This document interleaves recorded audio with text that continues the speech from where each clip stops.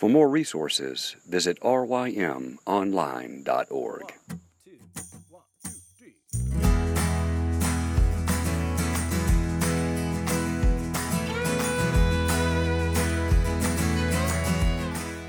The Local Youth Worker is a daily podcast that's centered on 5 questions each week. Ranging from the practical to the professional, we're looking for answers to the questions you're asking. Whether you're in full-time, part-time, or even volunteer youth ministry, this podcast is for you.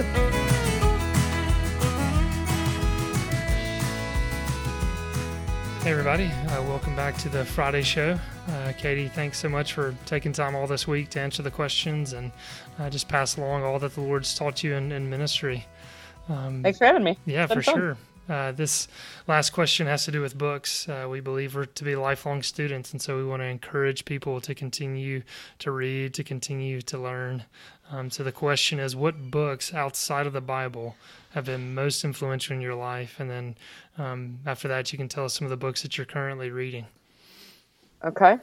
I was super excited about this question because I have read more in the last year and a half since I took over this position, I think, than I have read in a very long time, if ever.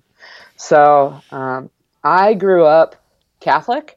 And like I said earlier in the week, I have no training in theology or in youth ministry other than how to work with kids.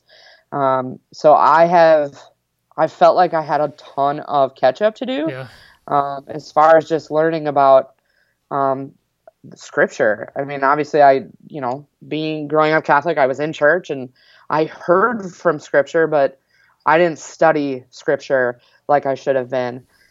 So I felt like I had to play catch up, and then just learning, switching from Catholic to Protestant, learning, okay, what does it mean to be Reformed? What does it mean to be a Calvinist? What do all of these things, what are the doctrines of grace? What do these things mean? Thankfully, I have a pastor who is a major bookworm. And one of the things that has been super helpful to me is we read books and then do like a little book discussion. So that has been super beneficial because it's given me a chance to read a lot that I wouldn't have otherwise. So as far as a book that's been super influential, I guess in my life, specifically relating to ministry, one of the books that my pastor had me read, that we read together, was called Giving Up Gimmicks, Reclaiming Youth Ministry from an Entertainment Culture, by Brian Cosby. This book was so helpful, and just reminded me to take the focus off of just trying to get kids here and entertain them to death. Like, I felt like for a while I had to always be doing something flashy or, saying the right cool words that they were using. Like, I had to totally relate to them on their level. And I do, definitely to an extent, but I needed to take the focus off of that and focus on a means of grace, gospel-centered ministry, and building relationships with my kids. Instead of I was trying too hard to just be their friend, and not that I don't want to be their friend, because I do, but that's not my only purpose in building these relationships. I want to be, I don't want to say an authority figure, because that's not the right word. I want to be a role model for them, and I want to share in this journey with them, and I want to teach them and guide them and challenge them and all of those things. So yes, we have fun and we screw around. Don't get me wrong. We definitely do our fair share of getting off topic.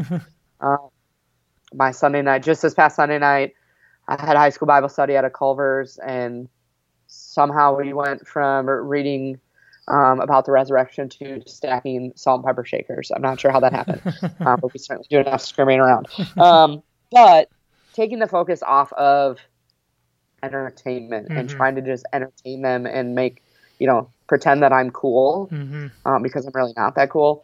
And just focus on, okay, these kids need to hear the gospel over and over and over and over and over and over and over again. And that needs to be my number one priority. So that book, again, Giving Up Gimmicks, Reclaiming Youth Ministry from an Entertainment Culture by Brian Cosby, fantastic. Yeah, Highly recommend that book. yeah, that's really a must read. I mean, for anyone in youth ministry, it's a book every youth worker needs to read through, and reference back for sure, because there I should will, go back. be that temptation to kind of Yes, keep going back sure. to the entertainment style youth ministry, and Mhm. the world can entertain them far better than we can. Absolutely. So we're gonna lose at that if that's what we make our ministry about. hmm And like I said, I'm not really that cool. So eventually I'm going to run out of things to entertain them with. And then they're just going to go back to their Fortnite and Snapchat and whatever else they're doing. Yeah, exactly. Yeah. So that book has been huge in my ministry life. As far as my personal life, a book that I actually am just finishing reading is called Just Do Something by Kevin DeYoung. Yeah. I have spent a considerable amount of time in my 20s trying to answer the question, what is God's will for my life? And what am I supposed to be doing? What is my purpose? And none of those are bad questions to answer or to ask. But what I have learned, what Kevin has so lovingly helped me learn by smacking me across the face with a pillow, basically, as he is so good at doing, is that God's number one desire for my life and will for my life is my sanctification to his glory. While he cares about the decisions that I make, what he cares most about is that the decisions that I make and the way I'm living my life brings him glory, and that I'm doing it in a righteous way. Wasting my life not doing anything or afraid to make a decision because it isn't God's will for my life is not good. God gave us gifts and talents and things that he wants us to use. Exactly. And sitting around waiting, even if you clothe it in trying to be spiritual, oh, well, I've prayed about it and God just hasn't answered my prayer. Or, I just don't think this is what God wants for me. That's no. Like, God wants you to make decisions that will bring him glory. He wants your sanctification first. He doesn't care past that. As long as you are making decisions that align with that, he's okay with it. Yes, there might be times where he, speaks to you in a very direct way, like he did several times in the scriptures. But that's not always the case. God has given us the ability to make decisions. He gave us a brain for a reason. And while we never want to make, rash decisions, you definitely want to make sure you're seeking wisdom from Scripture, pursuing counsel from people who are further down the road than you and that you respect and trust. And obviously spending time in prayer is important, but at the end of the day, God gave us the ability to make decisions. And as long as what we're choosing is godly, he'll be pleased with our decision. Yeah. I mean, that book was such a refreshing book. I mean, yes. Just it took a lot of the kind of mystery out of how people talked about and thought about God's will. Yes. And I've said this before, but Kevin DeYoung, he's such a brilliant scholar, but he can communicate him in such a clear and easy, accessible way. So yeah, that's definitely another must-own. Excellent. Yeah. I love people who are straight shooters, and that's, I think, one of my favorite things about Kevin DeYoung is he will smack you super hard with the truth and back it up with scripture and the theology, but he wraps it in love in a way that you're like, oh, thanks, Kevin. I needed that. So yeah, exactly. Yeah, that was definitely a one I would recommend, especially for people who are, kind of in that weird limbo phase, where they're not really sure what they want to do when they grow up. Because I'm almost 30 and there's still days I'm like, I'm not really sure what I'm doing here. But I just keep trying to, in everything that I do, glorify God and trust him to take care of the rest. Yeah. Definitely another good one for sure. Did you have any others? Oh, I'm sure I could list several others. What about some of the ones you're reading right now? The ones that I am reading right now, I'm reading several right now. I'm reading James Montgomery Boyce, both The Doctrines of Grace and Whatever Happened to the Gospel of Grace. my pastor and I started reading the Doctrines of Grace because I was interested in learning more about Calvinism and kind of the history behind it. I am not a very big history buff, and I need to be better at that, especially when it comes to church history. So that was one that he recommended. So we've been reading that one together, but then he said, oh, by the way, there's this other one that's kind of like the prequel, I guess you could say, to that one. Whatever Happened to the Gospel of Grace, which he had read when he was preaching a series on the five solas. So I've gone back and I'm trying to read both at the same time, which is about making my brain explode. But they're both very, very good. And then the other one that we're reading is called Tactics. It's by Gregory, I don't know how you say his last name, Koukl, Koukl.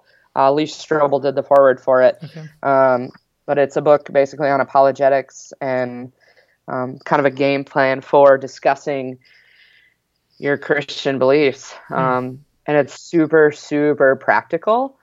I'm hoping at some point to use a lot of what I've learned in there and kind of do a little series with my kids, probably next year, obviously, on apologetics. Because we talk about, Great Commission, we need to go out and spread the word, and the kids know that, but I don't think they really understand just how to do that. So that book has a lot of really great practical application, which is always super helpful. Obviously, having the philosophy behind things is great, but the practical application piece is super helpful. Well, those are some excellent titles for sure. And shockingly, I don't think James Montgomery Boyce has been brought up on the podcast yet, but he's a guy, that's obviously a notable theologian, has impacted a lot. And so anyway, it's good to hear his name on the podcast. So there's some good titles. Yeah. Like I said, my brain sometimes feels like it's going to explode, but it's good. I need it. Yeah. I need to be learning. Definitely. We need to be stretched for sure. Absolutely. Well, Katie, once again, thanks so much for taking time out to talk with us. I know every youth worker is busy, has a lot on your plate. So anyway, thanks for taking the time out. Not a problem. Thank you. Thanks so much for tuning in this week to the Local Youth Worker.